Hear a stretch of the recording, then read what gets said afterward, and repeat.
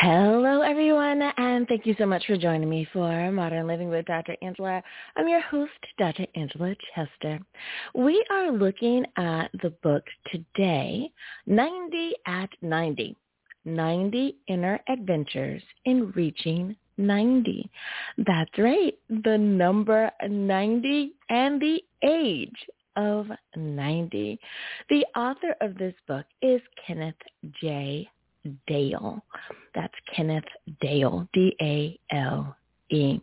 Now, I have had the privilege of being able to spend some time with Mr. Dale on radio. So if you would like to hear more about his book and his adventures in his own voice, you can always look for his name, Kenneth Dale, on Daily Spark with Dr. Angela. So we're going to go on over to his Amazon page. Now, you guys know that the reason why I choose Amazon is because this is the one platform, Amazon that is, where no matter where you're listening from in the world, everyone seems to have access to Amazon. So we don't get any kickbacks from them. They're not our sponsor or anything like that, but they do help get the product, the book, out to the world. Now, this book, 90 at 90, 90 Inner Adventures in Reaching 90, is available in the Kindle edition as well as in paperback. So you can definitely choose which format you would like to select. Now, the description reads like this.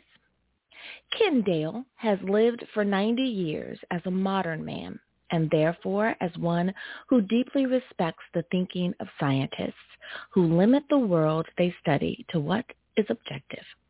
Unfortunately, some moderns still tell us we should all follow suit, yet science has no plausible account of the subjective experiences of science or of any of us. Dale refuses to ignore what he knows is best, his own experiences, and when one clearly affirms the subjective realm at any point, all sorts of questions open up. He is quite confident that in this realm, he has met God. He encourages us to think with him about what that means.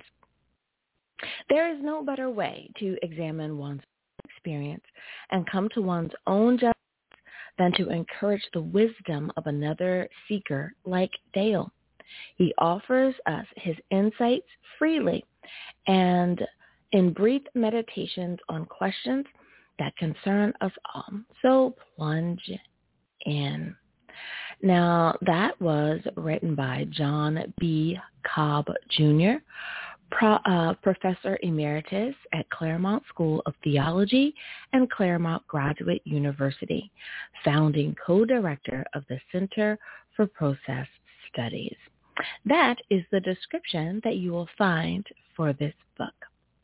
Now, let's get into the nuts and bolts of this awesome book. Now, I've been told that we have a caller on the line, so let's see if Mr. Kenneth Dale has joined us for the day. Good morning. Who do I have on the line? Hello, this is Ken Dale. Hello, Mr. Dale. Thank you so much for joining me today for Modern Living with Dr. Angela. So good to have you on the call. Well, let me go on and switch gears a little bit and jump right into asking you some questions. I started off mentioning that you had graced my Daily Spark with Dr. Angela radio program and that they could listen to you there as well. But let me ask you about the title of your book, 90 at 90, 90 Inner Adventures in Reaching 90. Why was this book a must-do for you? Why would this book have appeal, did you say? Sure. Why do you feel this book has appeal? Mm-hmm. If people are interested in sort of the view of life of a person who is past 90, I wrote these little essays as part of the wisdom that I have accumulated in 90 years, and want to share it with others. That's the only reason. Really. Mm-hmm. You have had the opportunity to not only travel to various places, but also live in various places. What were some of the hardest, or what were some of the most pleasant things about your having lived in Japan?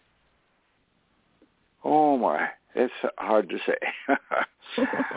We just enjoyed our life totally over there. We found, the country itself it's a beautiful place, the mountains and ocean close by wherever you live. And we found the people to be very welcoming, in spite of the fact that we went there first shortly after World War II, when we Americans had destroyed the country. They still welcomed us. Amazing, isn't it? And we were building the church in the material sense and the spiritual sense, because they had no spiritual foundations really at that time in the 1950s and 60s. After the war, they had their belief in the emperor was knocked out from under them, so they really had no place to turn. And that's why a lot of missionaries came in and brought the good news of Jesus and his how he showed the love of God for the world, and there is hope. So we tried to instill hope where there was despair, and so I could go on and on. Mm-hmm. Oh no, that was a wonderful answer, and I don't think that many people think about what happens to a country after a war and how important it is for others to come in and help them reconstruct and to reestablish or even establish certain foundations. So that was a key takeaway there. I love that. Thank you. Now, what was your favorite topic when you were putting your book together? What did you find was one of the favorite subjects that you covered? A favorite habit? Did you say? What was one of your favorite topics that you covered in the book? Mm-hmm. Okay. I'm having a hard time hearing you, so I don't get everything the first time. A favorite topic? Well, it's kind of hard to answer with a book like this, because it does have 90 separate mini essays, and the topics vary a great deal from one to the other. They are divided into 9 sections to go with the 90, and I ask, what are human beings, and what's the link between our spirit and the Spirit of God, and how do we can look at the nature of God, who is really an inscrutable being? What can we know about God? And those are some of the more theological topics that I dealt with. I'm looking at the table of contents right now. It's been a few years ago since I published this. I need to look at it myself. Mm-hmm. I have published other books since then. Mm-hmm. And you do have some really great topics. Speaking of the table of contents, seeking God, the ways of Jesus Christ, personal encounters, nurturing the links between spirit, how then are we to act? I love that you have some titles that are really quite curious for the chapters. Are we human beings that thou art mindful of them? Like, I would definitely click there and go, I wonder what he's talking about there, as well as with personal encounters. I love that you gave us chapter titles that were as intriguing as the title of the book, that you could really choose which one you wanted to kind of delve into a little bit more. I love that. I love that. Now, you have mentioned that you have written some other books as well. Why did you feel that it was important to keep writing? I know some folks say that they've been bitten by the author's bug. Do you think that you too have been bitten by the author's bug? Well, maybe you could say that. When I get started writing, it's just a very fulfilling thing to express my thoughts and feelings, and I like to see it down in paper. It's a bug. Maybe it's just a bug that hits some of us.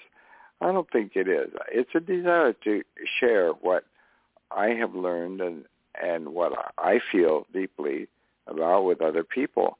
And so I keep getting new insights and new desires to write. I wrote, the last book I wrote was called Where in the World is God?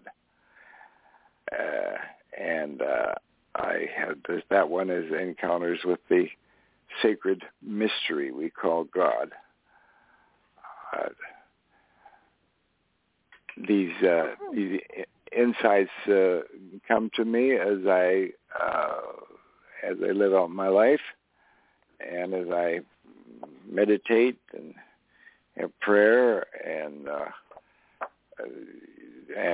seek after the things of the Spirit, seek after God, and these answers, shall I say, not really answers, but guiding thoughts for my own probing into the meaning of God, the meaning of life. And then I like to get them down in ink, so to speak. I love it. I love it. Well, Kenneth, Dale, thank you so much for spending some time with me here on Modern Living with Dr. Angela. I have so enjoyed my time with you. And again, we were talking about 90 at 90, 90 Inner Adventures in Reaching 90 with Mr. Kenneth Dale today. And of course, it is available on Amazon or wherever books are sold. Thank you again for being a guest today. And you're welcome. You're welcome. Thank you for the opportunity. Absolutely. Now, I know that many of you like to know the inner pieces of the book, so let me just very briefly remind you of that. Again, you can get it in Kindle or in paperback. It is 106 pages in print. It is put out by Ex Libris, and again, you can find it on Amazon or wherever books are sold. Now, one of my favorite parts of the show is giving a shout out to all of our international listeners and who made the leaderboard this week. Of course, my home country, good old USA, came in number 1. Thank you, home country. Philippines is number 2. Number 3 is Australia. Number 4, the UK. And number 5, last but not least, my neighbors to the north in Canada. Thanks, you guys, for spending time with us here today. As always, may you have an amazing week. May you have great mental health, and I hope you do it with a really good book. Until next time, everyone, bye-bye. Goodbye.